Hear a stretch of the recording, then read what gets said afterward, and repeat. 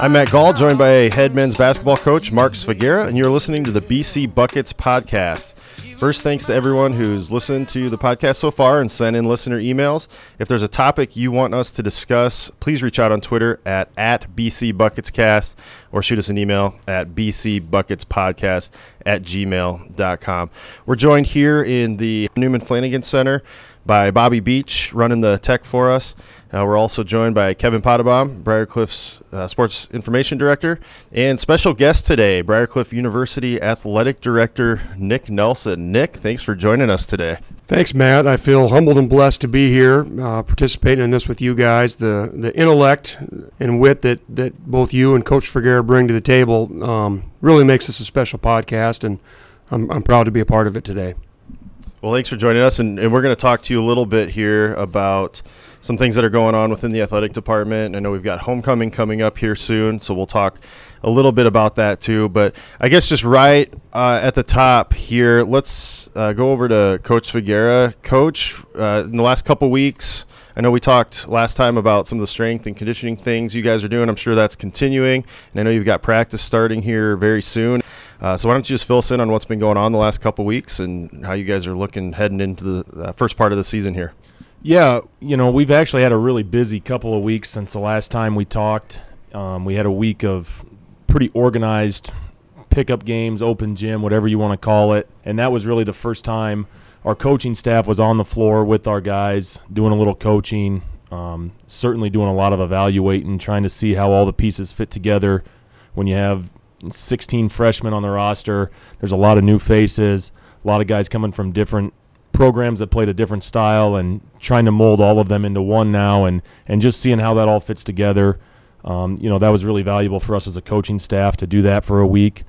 This past week was our boot camp week, which is probably not quite as bad as it sounds, but it's a very time-consuming week for the guys. We go at 5:30 a.m. every day, which most of them don't like.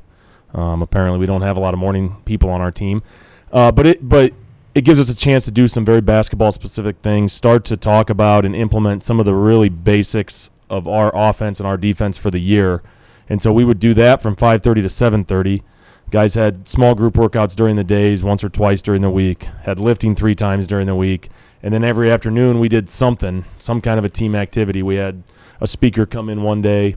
Thursday we did a little conditioning, and Wednesday we actually had a couple U.S. Marines come in and put our guys through some of their workouts, and I think it was really valuable for our guys in terms of being able to push themselves, but working together and having some shared suffering together, because it didn't look real fun what they were doing with the Marines. No, it reminded me of Rocky IV when they go over to Siberia or wherever the heck they're at to start training, and Rocky's lifted a bunch of rocks and boulders while Ivan Drago. If only we had some great 80s music playing while we were doing that, would have taken it over the top, I think. Yeah, maybe next time. But yeah, it looked like you guys are doing some pretty fun, unique things to keep workouts fresh and try some new things. So how have the guys responded to that? I've been really pleased, especially last week through our boot camp, just the energy we had, whether it was in the gym, whether it was in afternoon conditioning, the energy was really high. I think the focus was really high. When you're talking 5:30 in the morning, most of our guys are not used to being up at that time. And so I think sometimes that's a lot harder than the physical aspect of just getting over the fact that, hey, I probably got up at 4:30 a.m. and I have to go work out for 2 hours. That's really hard for some of the guys, and I think they did a really good job of handling that and pushing through and making sure that after that week of boot camp, we're ready to start practice. We start practice here this week. Actually, tomorrow is our first practice. And so at this point, I think the hard part's kind of out of the way, and now it's about really focusing in and putting ourselves in the best position we can, when 6 weeks from now we need to step out on the floor and be ready to go. What's your practice schedule look like? It really depends on the week. A lot of weeks we will go 6 days, Monday through Saturday. Usually try to get done Saturday morning, and so guys can go, still have a little bit of a weekend. Try to work in a few days off here and there during the week. We'll have a couple scrimmages coming up here in October, and but it's, especially for our freshmen, it's a big change because the length of a college basketball season is a lot longer than high school. And in high school, our freshmen, they would go 7-8 practices and they're playing games, and now we're talking probably 30, 32 practices without a game, and that can get a little monotonous for a freshman when you're not used to that. And so we try to keep it fresh. We try to find a day off here or there and, work in some scrimmages. But it's a fun month, and I don't know if the guys always agree with that. But as a coach, I think it's a great month because that's kind of your time to get ready to go. And after that, you get caught up in games and you get caught up in scouting reports and what just happened, what's going to happen next. And right now it's all about just our team getting better, preparing ourselves the best we can.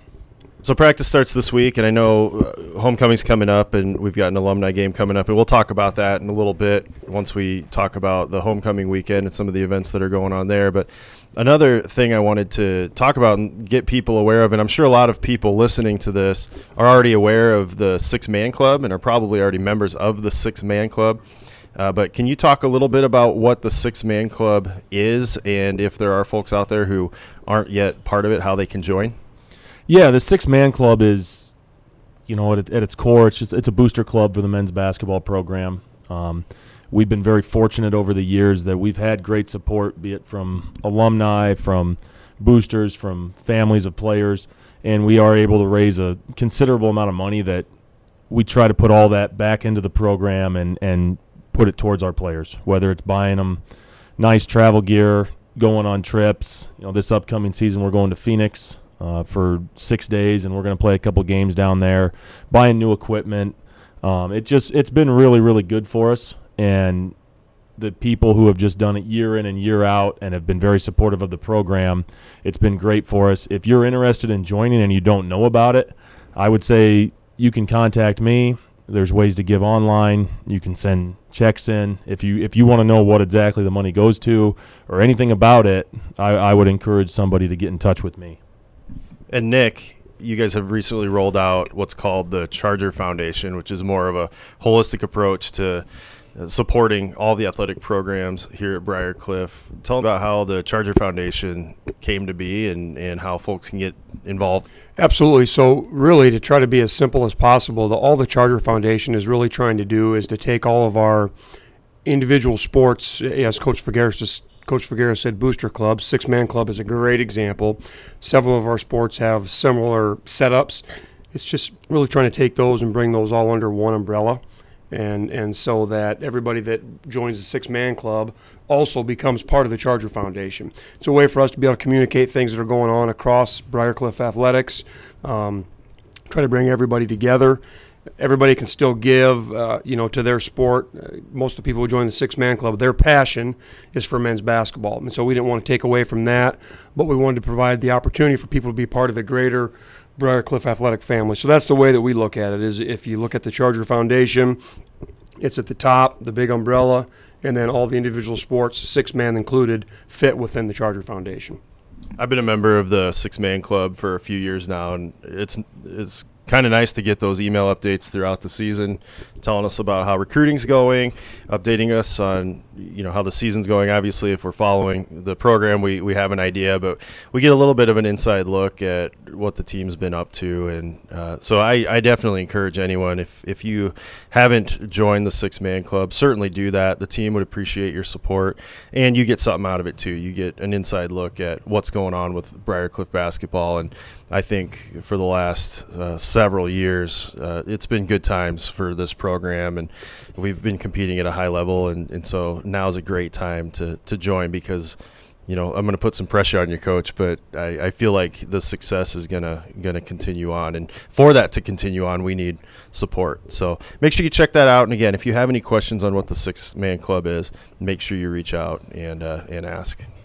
So last week we talked about high school mascots and some of the gyms that you've seen out on the recruiting trail and some of the gyms that we've played in. So I thought we could talk about some of the best gyms you've seen, some of the best mascots you've seen, and maybe just some of the best traditions or atmosphere that you've seen on the road. And thought I would start by asking everyone in the room a little bit of a trivia question on Iowa high school mascots or nicknames.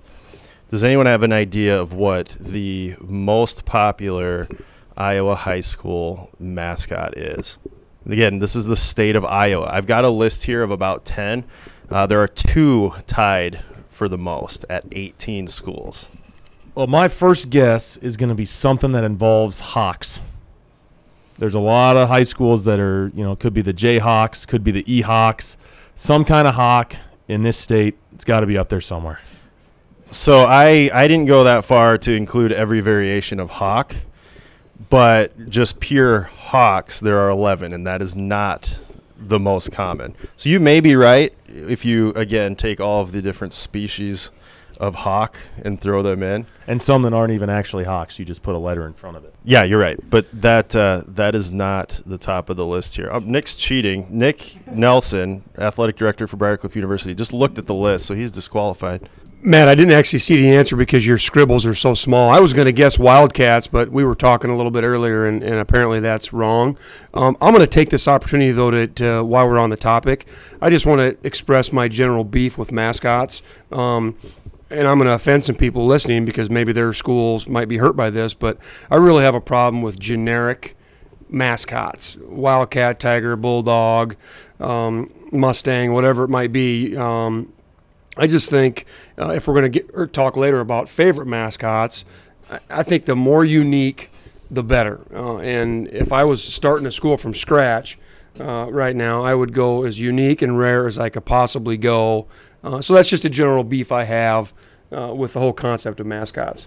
All right, listeners, this is Kevin Potabom jumping in, the SID here at Briarcliff. And I was going to bounce off of that idea. I wanted to bring up the fact that with mascots, I love if there's a story behind it or there's a reason, a passion. Obviously, this is a podcast. You can't see what I'm wearing, but everyone here at the table can see. I'm wearing a shirt that says property of Owls Baseball. I played amateur baseball in South Dakota, which it's a huge thing out there. And I love the fact that, one, nicknames are crazy and unique, but two, they have a meaning. So I played for the Owls, and the reason they were the Owls was it was from Wessington Springs, and they were the first team in their league that had lights at their baseball stadium.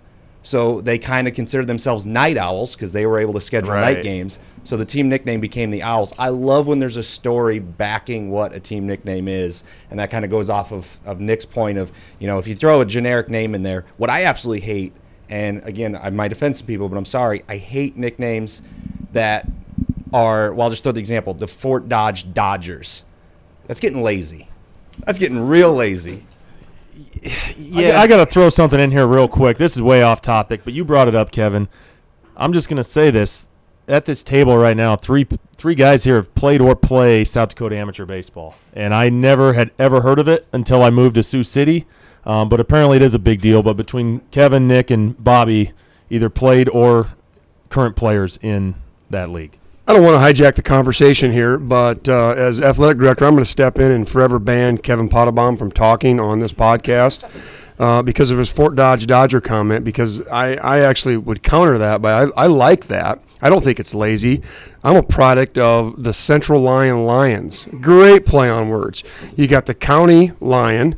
You take a mascot Lions, might be generic in some cases, but when you can go back to back, I really appreciate that. So I'm just going to disagree with Kevin on the whole Fort Dodge Dodger comment. It's not laziness. But how is that spelled? How are the Central Lions spelled? Well, Matt, you grew up in Iowa. I would think you know how the counties are spelled. But Lyon, the county, is Lyon, and then we all know how Lions are spelled. So it's got a different spelling. But I like the back-to-back play on Lyon County. But isn't that a missed opportunity, though, to spell Lions the way Central Lyon County is spelled?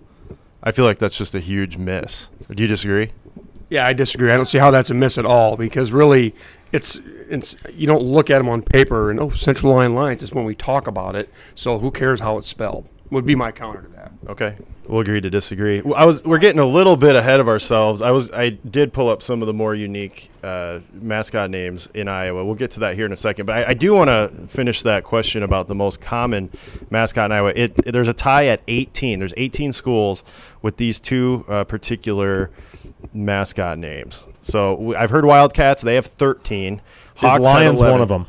They're not on my list. They weren't one of the top ones. There are a few I left off that weren't even pushing 18, so I just didn't even write them down. My guesses would include something along the Tigers, Warriors, or Indians. You hit both in that group. It is the Warriors and the Tigers tied at 18. So I also looked up, and just to go down the list, so Eagles, there's 15 schools that are the Eagles, 14 that are the Bulldogs, 11 Indians, 11 Mustangs, 11 Panthers, 8 Falcons, 7 Comets. So those are the ones I wrote down, but there were a few others that probably fell in that range too. There are 2 Chargers. There's 2 high schools in the state of Iowa that are the Chargers. Any ideas there who those might be? You've got me stumped. I know Dr. Paul Olson, we talked about him before. He knows one of these for sure. It's his high school that he graduated from. Lorenz Marathon? That's right. That's one. Lorenz Marathon Chargers. And there's one other Chargers. It's the Sheridan Chargers.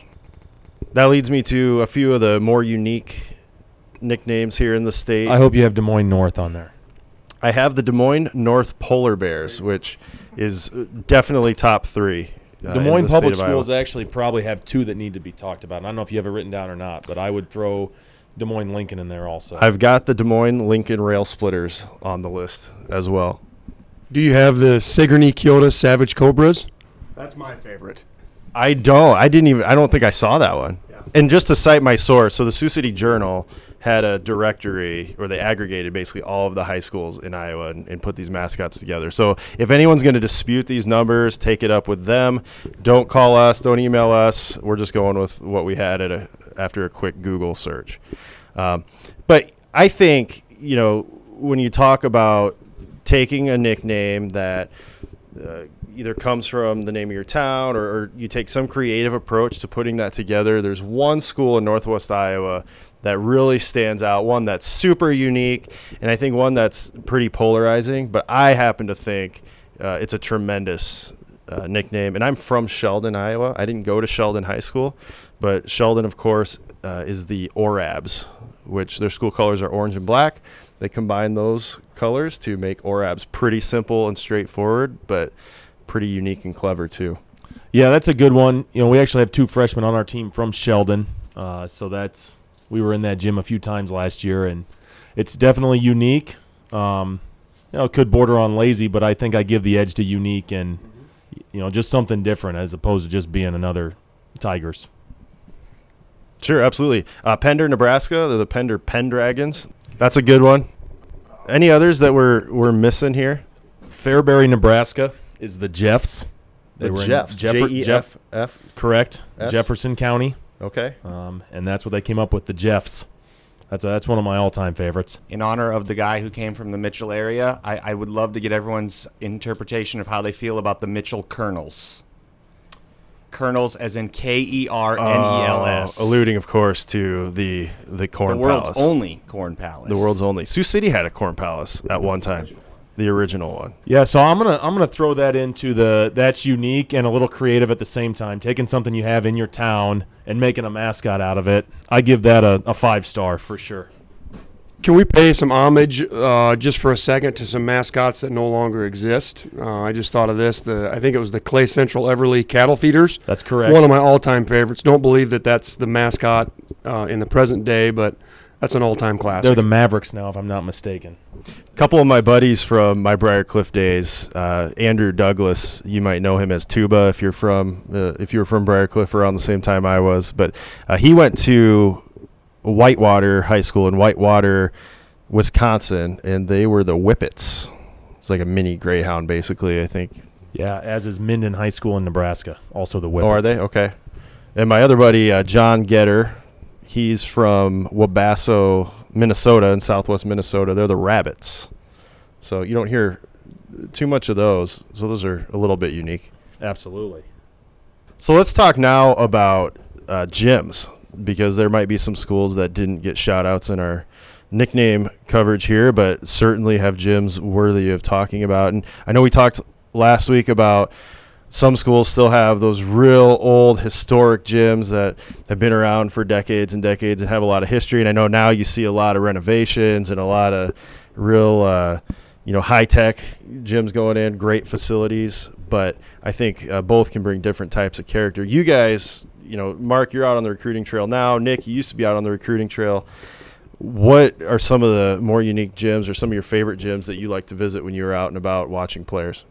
Well, I'll start by saying this. I always will give my lean to the old, unique, historic gyms. And there's a lot of new, nice, glitzy gyms out there, and they're awesome. Don't get me wrong. There's some awesome ones in this area and across the state and the region.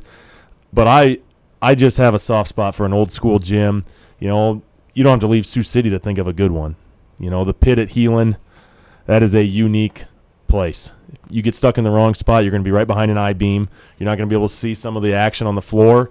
But it's a great atmosphere for a game, and you know, they're not going to be playing there much longer. Right. But that's an awesome place. You know, and I'll bring up a school that doesn't exist anymore, Northeast Hamilton High School. One of our former players, Clayton Harold, was from there.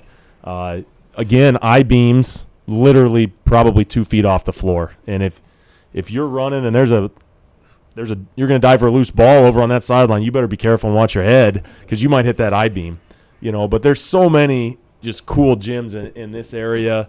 Those are a couple that really stand out to me off the top. You know, and that's just talking this area. Yeah, I think we mentioned Hinton last week. You know, they still play in an older gym with some character. The Clay Central Everly Mavericks, like we talked about, kind of a unique gym up there. Jumping up, I know we're talking high schools now, but I had an opportunity to go to a game over at Northwestern in Evanston and watch them play Stanford. This would have been 2007. It's when the Lopez brothers were playing at Stanford, even though I think Brooke was ineligible. But their gym, you know, is old, and I think they take a lot of crap for some of their facilities. But it felt like you were stepping into the 1960s. It was kind of a cool atmosphere being right on top of the court. Yeah, and I think, you know, if we're going to talk at the Division I level, you look to the highest levels of Division I basketball. And Cameron Indoor Stadium at Duke, that is not a new place. It's not a huge place. You know, it's pretty small on the grand scale of Division I high major facilities. But the history in that building, the atmosphere they have with their students, I think it's a daunting place to play would be my guess. And I think something like that's awesome to have. I think the best feature, or the feature, which is a signature of one of these gyms, is that weird hoop that's just mounted right on the wall in the corner, right where you walk out of the gym. If it's got one of those, chances are it's probably one of those character gyms that I enjoyed playing at. Aurelia had a good gym. I remember playing at Aurelia in high school. But I played 1A ball, so we were at a lot of small schools, and so we played in a lot of those. One, I'm going to say that my favorite high school gym, if we're talking about high school gyms right now, I'm not sure how many of our listeners have been there, but North Scott High School, way over far eastern Iowa, Quad Cities, has a phenomenal gym. They call it the Pit there as well, but it's just got that sort of, you go down into it, which I think is always a neat feature of a gym. As far as other gyms, I'm partial to some characteristics like you guys are talking about. I love like the high crow's nest for like the radio guy that you got to climb some partially dangerous ladder to get up into it. And but I think that's a great feature.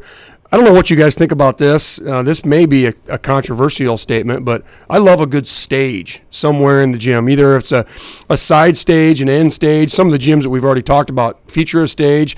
Emerson Hubbard in Nebraska, they've got the crazy setup where the teams also, I believe, it's been a few years, I think they sit on the stage. So I think that they've got to, when you check into the game, it's not as simple as running to the scorer's table. You've got to navigate getting off of the stage onto the gym level. But just a stage in general, I think really adds something. Matt, your old high school, Spalding Catholic, featured a prominent stage. You know, just that's a great feature. I'd be curious on the guys' in the room feedback on that. Yeah, I think you're right on. I think a stage is a great feature to have. And I'm going to take it one step further. You have your pep band on the stage. Yep. You want to talk about an atmosphere in a high school gym. Pep band makes a huge difference, but if it's on the stage, that's just a win for everybody. Mm-hmm. I think Galen and Remsen and St. Mary's both have a stage on the end of the court. Yeah, the stage and the weird corner mounted hoop. Those are definitely two quintessential old school small town gyms. Nick did bring up he loves the old crow's nest for the radio guys. As somebody who has been a radio broadcaster, some of them look really, really cool for the fans. As a broadcaster, not necessarily a fan on my end. especially if you have a bunch of equipment that needs to climb up those that are going straight up the wall. I have feared for my life a few times getting ready to call a game. But yeah, as far as the fans and the players on the court, awesome atmosphere. For radio guys, just put us at the scorer's table, please. Does Dort have that set up? I don't know about Dorton. No, I was going to say Mount Marty has a very steep climb up into a highly elevated crow's nest in their gym. It's a trek to do a post-game interview at Mount Marty. For sure. Really? Okay. I haven't been. I'm not the lightest guy in the world, and I wasn't all that confident in the steps I was walking on at the time. I'll have to say, going back to the stage thing, I think I remember playing in a high school basketball game in George Little Rock, Iowa, years ago, and I think you could get kicked by the students. That's something that they allowed at George Little Rock, that you would be playing in the game and having to risk being kicked. The stage was that close to the sideline. I'd challenge any of the listeners if they had a picture of that, but my recollection is extremely dangerously close to the court. That's a tremendous home court advantage. They allow you to kick the other team. Yeah. How about atmospheres? Where have you seen some of the most intense fan atmospheres? At the high school level, at the college level? Okay, going back to if we're on high school here, I'd be partial to the Siouxland Conference. That's a conference that I grew up in, and it is a great basketball conference. I'm going to go historically, thinking about my recruiting days. A couple of probably the best game atmosphere I was ever at was Fort Dodge St. Edmund versus Ackley Geneva Wellsburg Steamboat Rock, AGWSR. It was at Ames High School. It was your classic Iowa sub-state game where you had number 1 and number 2 in the state played each other in a sub-state game, not at the state tournament. They were undefeated. It was just unbelievable. The game went into overtime. I think AGWSR won. I'm not even sure I remember. But in terms of just a single game that I was at where it was just almost an indescribable atmosphere, and high school basketball fans, I think, would agree with this, that oftentimes that sub-state game is the best atmosphere you could possibly get because that's where the most pressure's on. I was going to say one of the greatest atmospheres I had for a high school game, it was actually, I was still in middle school, but it was East versus Heelan in the old auditorium when they just realized the pit wasn't going to be big enough to fit. That year, both teams ended up playing in a state championship game. So in the regular season, playing at, now it's long lines, but then it was the auditorium. That place was an awesome atmosphere, and it was packed for some high school basketball. Just great atmosphere. Yeah, you're taking me back now to growing up and going to Briarcliff Morningside games in the old auditorium, and those were a lot of fun. I went to those games from the time I was born, and until, of course, that became a conference game, and then those moved. But those were great games. Yeah, and I think, being that I'm the only Nebraska native here, for years and years growing up, I always thought Omaha Creighton Prep had the best atmosphere around. Their old gym. Their current gym's unbelievable. It's beautiful. Their old gym was awesome. They called it the Bird Cage.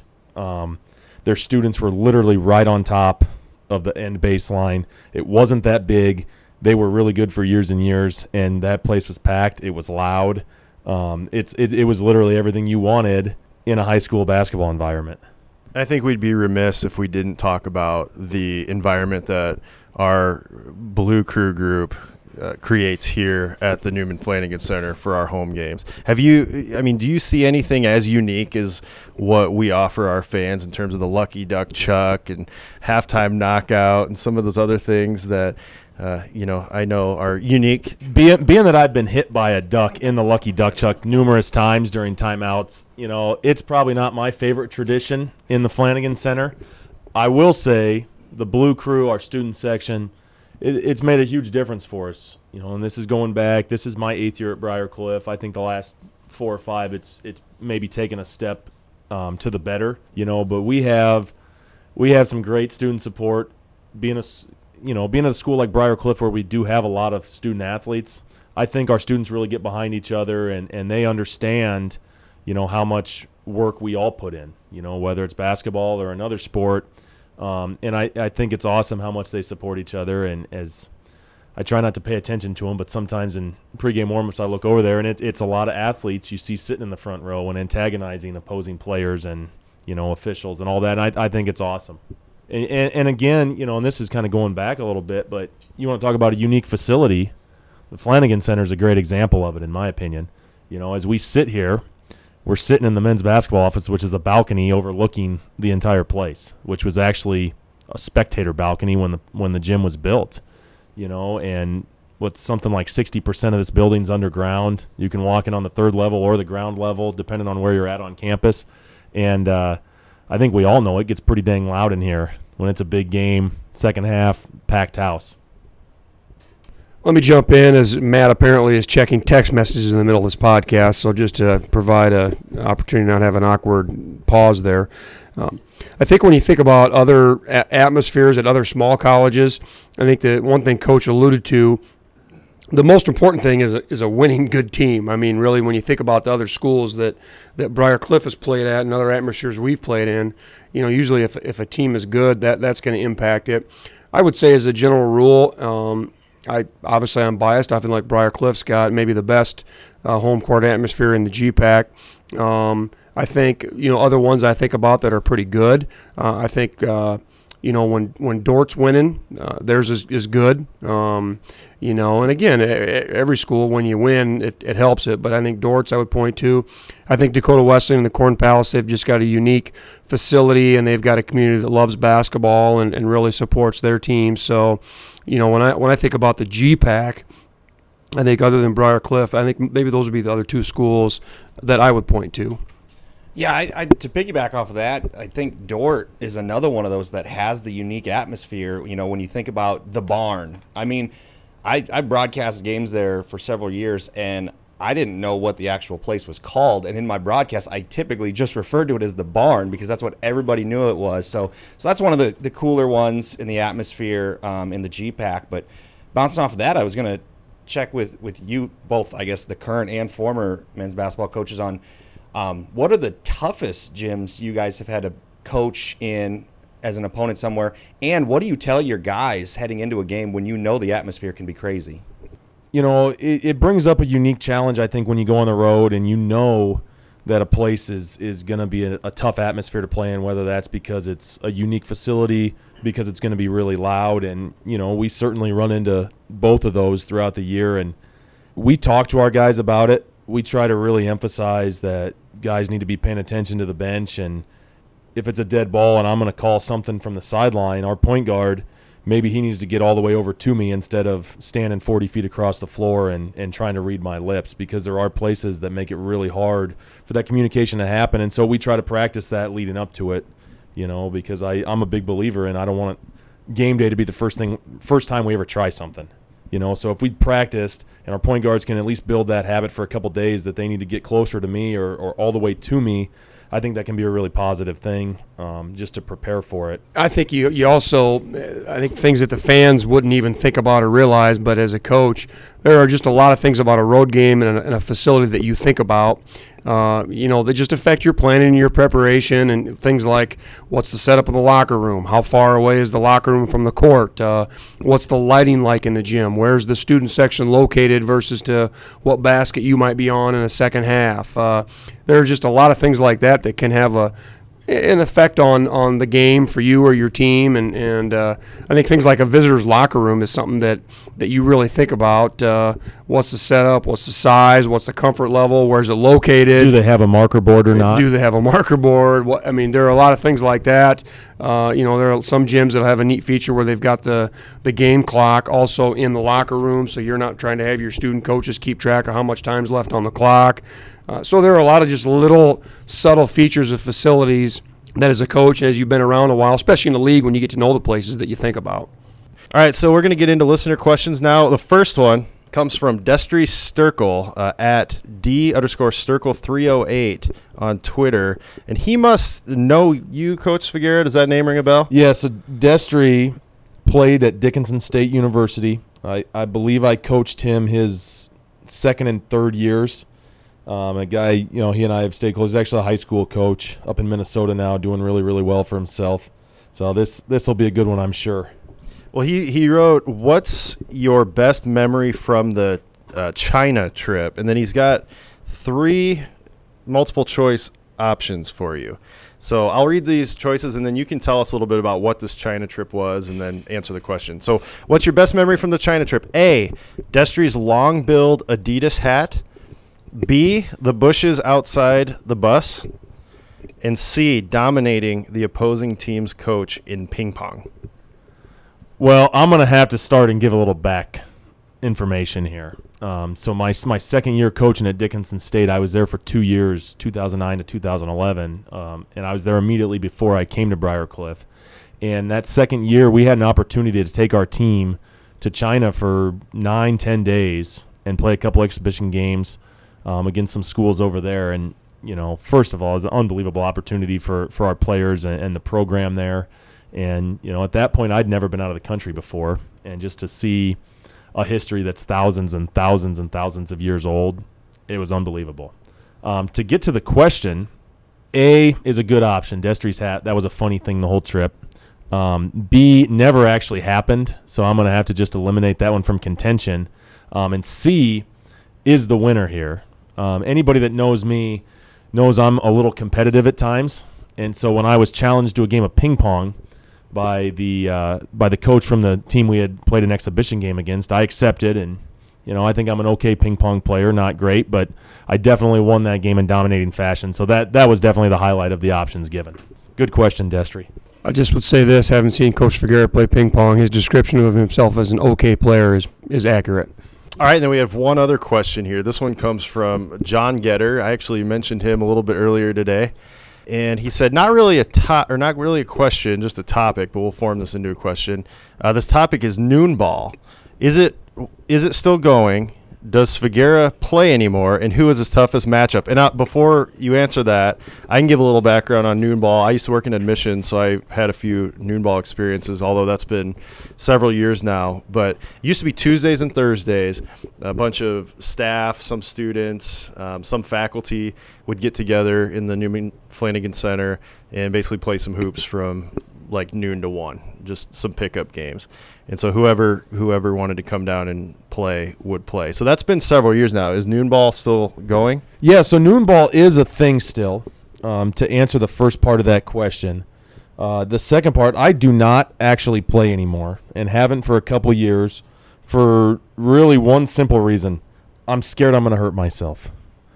I'm old enough now and far enough away from being a player that I maybe have an irrational fear of blowing an Achilles or tearing an ACL or something like that. And with my luck, it would happen on something non-contact, just me being unathletic more than anything else.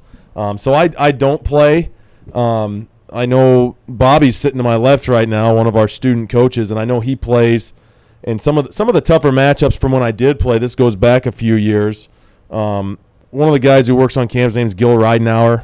He was an unbelievable athlete back in his younger years and still actually is. He was really hard to guard.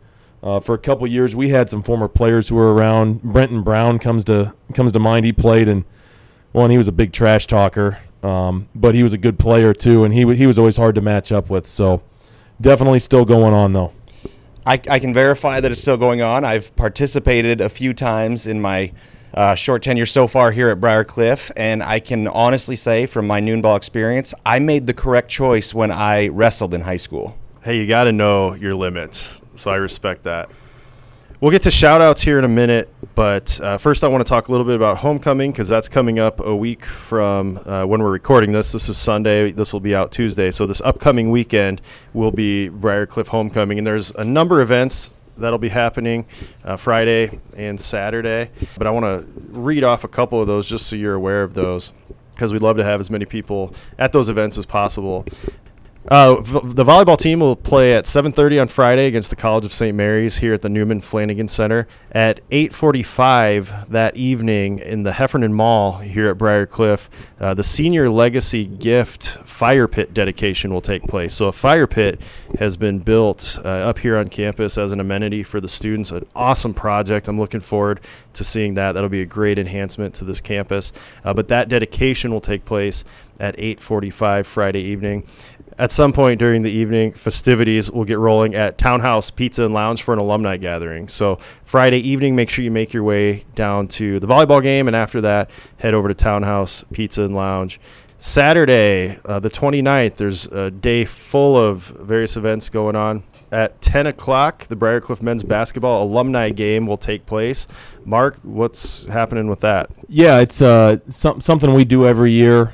We invite all of our alums to come back and play a scrimmage against our current team. And what's ended up happening is I think a lot of guys get to a certain point where they don't know if that's a good idea anymore.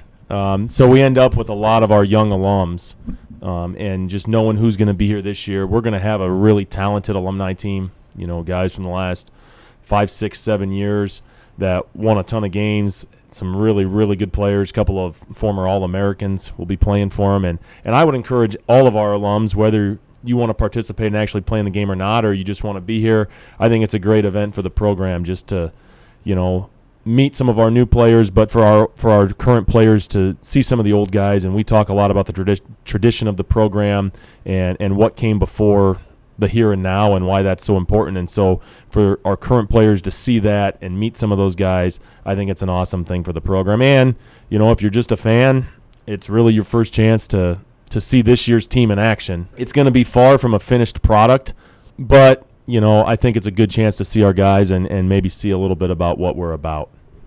And if you're on campus for that, at 11:30, there will be campus tours offered starting in the Roth atrium of the Heelan Hall building. If you haven't been onto campus in a while and you haven't seen the updates to the Flanagan Center or to Heelan Hall, make sure you get on campus and check those out. I think if you haven't been up here in a while, you're going to be really surprised to see everything that's been going on with the facilities here on campus. There'll also be an alumni tailgate down at Memorial Field for the football game hosted by the Football Gold Crew. So make sure to check that out. There will be a 1 o'clock kickoff against Dakota Wesleyan down at Memorial Field as well. There will be soccer versus Morningside at 1 and at 3:30 here on campus at Faber Field. And then from 4 to 7 here on campus in the upper pit area, that's parking lot E on campus, there will be a homecoming happy hour and food truck event. So there will be an opportunity to grab some dinner and meet with other alumni, check out the soccer games. You can attend 5 o'clock mass here at the Our Lady of Grace Chapel here on campus, and then end the evening with volleyball in the Newman Flanagan Center at 5:30 and 7 against Morningside College. And this will be the 50th anniversary recognition game, so there will be some celebration going on to celebrate 50 years of volleyball here at Briarcliff. And then at the end of the evening, join us at Princess Tavern for an all-alumni gathering. I would say this, Matt. So number one, echoing what Coach Vergara said, I think the men's basketball alumni game is just it's such a fun game to be around and see those guys come back. And what was always special to me as a coach is seeing those guys just get back together and relive the good old days and just how special and how important playing basketball together in college was to those guys. A big part of homecoming this year is going to be the celebration of the 50 years of women's volleyball. A lot of people might not realize, but there really is a long tradition of success in women's volleyball here, going back like late 70s, early 80s. They had some really good teams. So we're having a brunch for the alums on Saturday, and then at the volleyball game Saturday night, we're going to bring out all the alums onto the floor and recognize those. And a lot of our listeners, some of our listeners may have been around a couple years ago when we did the same thing for men's basketball, and that was a phenomenal day, phenomenal weekend. So we're hoping that it'll be similar to that for our women's volleyball alums. Awesome. Yeah, if you're around this weekend, again, check out as many of these events as you can, and for sure try to get up here on campus because there's a lot of exciting things going on, especially checking out that new fire pit. That's going to be a tremendous amenity for the students here on campus, especially as we get into the cold winter months. Yeah, I don't know if you know this, but a little known fact is Coach Vergara once started a fire on campus. One time the basketball team was out having a little cookout watching some soccer, and Coach Vergara started a fire. There might be some alums on that team listening to this who might recall that. It was really a very dangerous situation. I believe fire trucks were called. I was ahead of my time trying to start this fire pit before we actually had it. The fire department was here. I think if you got in touch with Clay Harold, my guess is he still has the picture of the burning dumpster.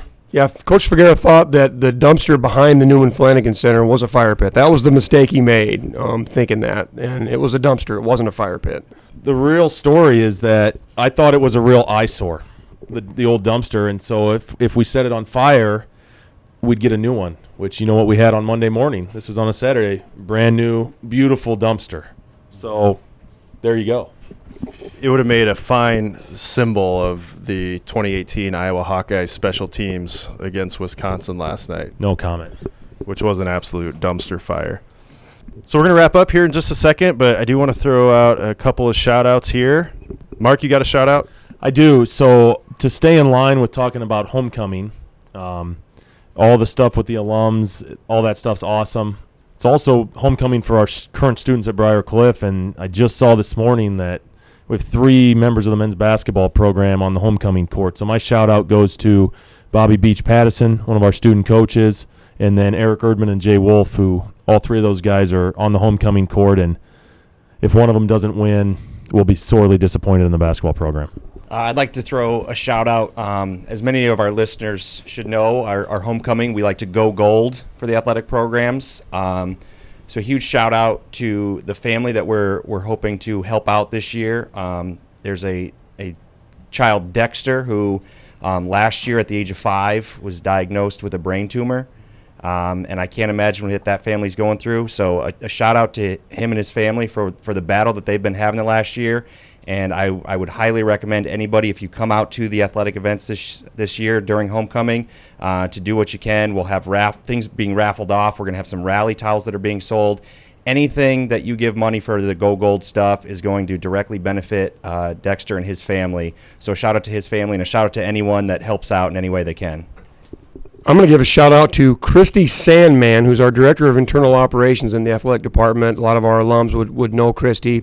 Today she's celebrating her 40th birthday, so that's a kind of a big round number. She's probably not going to appreciate me. It's a bold move to throw the number out. Saying that on this podcast, but Christy's just an invaluable member of the athletic department. And then, I'll give a shout out to Bobby sitting across the table from me right now. Kind of a Cinderella story on homecoming court. Looking forward to seeing what might happen.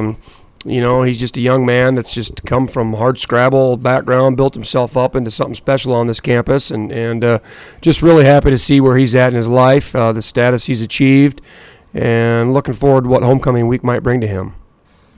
I'll give a shout out to the university relations staff. I know they're working hard, especially this week, getting things ready for homecoming. So Amy, Tina, Monica, everybody in that department, thanks for everything you do to keep alumni connected to this campus and for offering the things you do so that way folks can keep their BCU pride as they graduate and go off into the world. All right, so I think that'll do it for this episode. We'll come back in a couple of weeks. And just so you know, once the season gets rolling, especially once we get into games, we're going to try to make this a weekly podcast so we can update you throughout the season and talk about previous games and upcoming games and talk about what's going on with the program. So we're bi-weekly for now, so check us out every 2 weeks. And like I said, once we get into the season, we'll be putting these out every week. So for the whole crew here at the basketball office at the Flanagan Center, we'll talk to you in a couple weeks.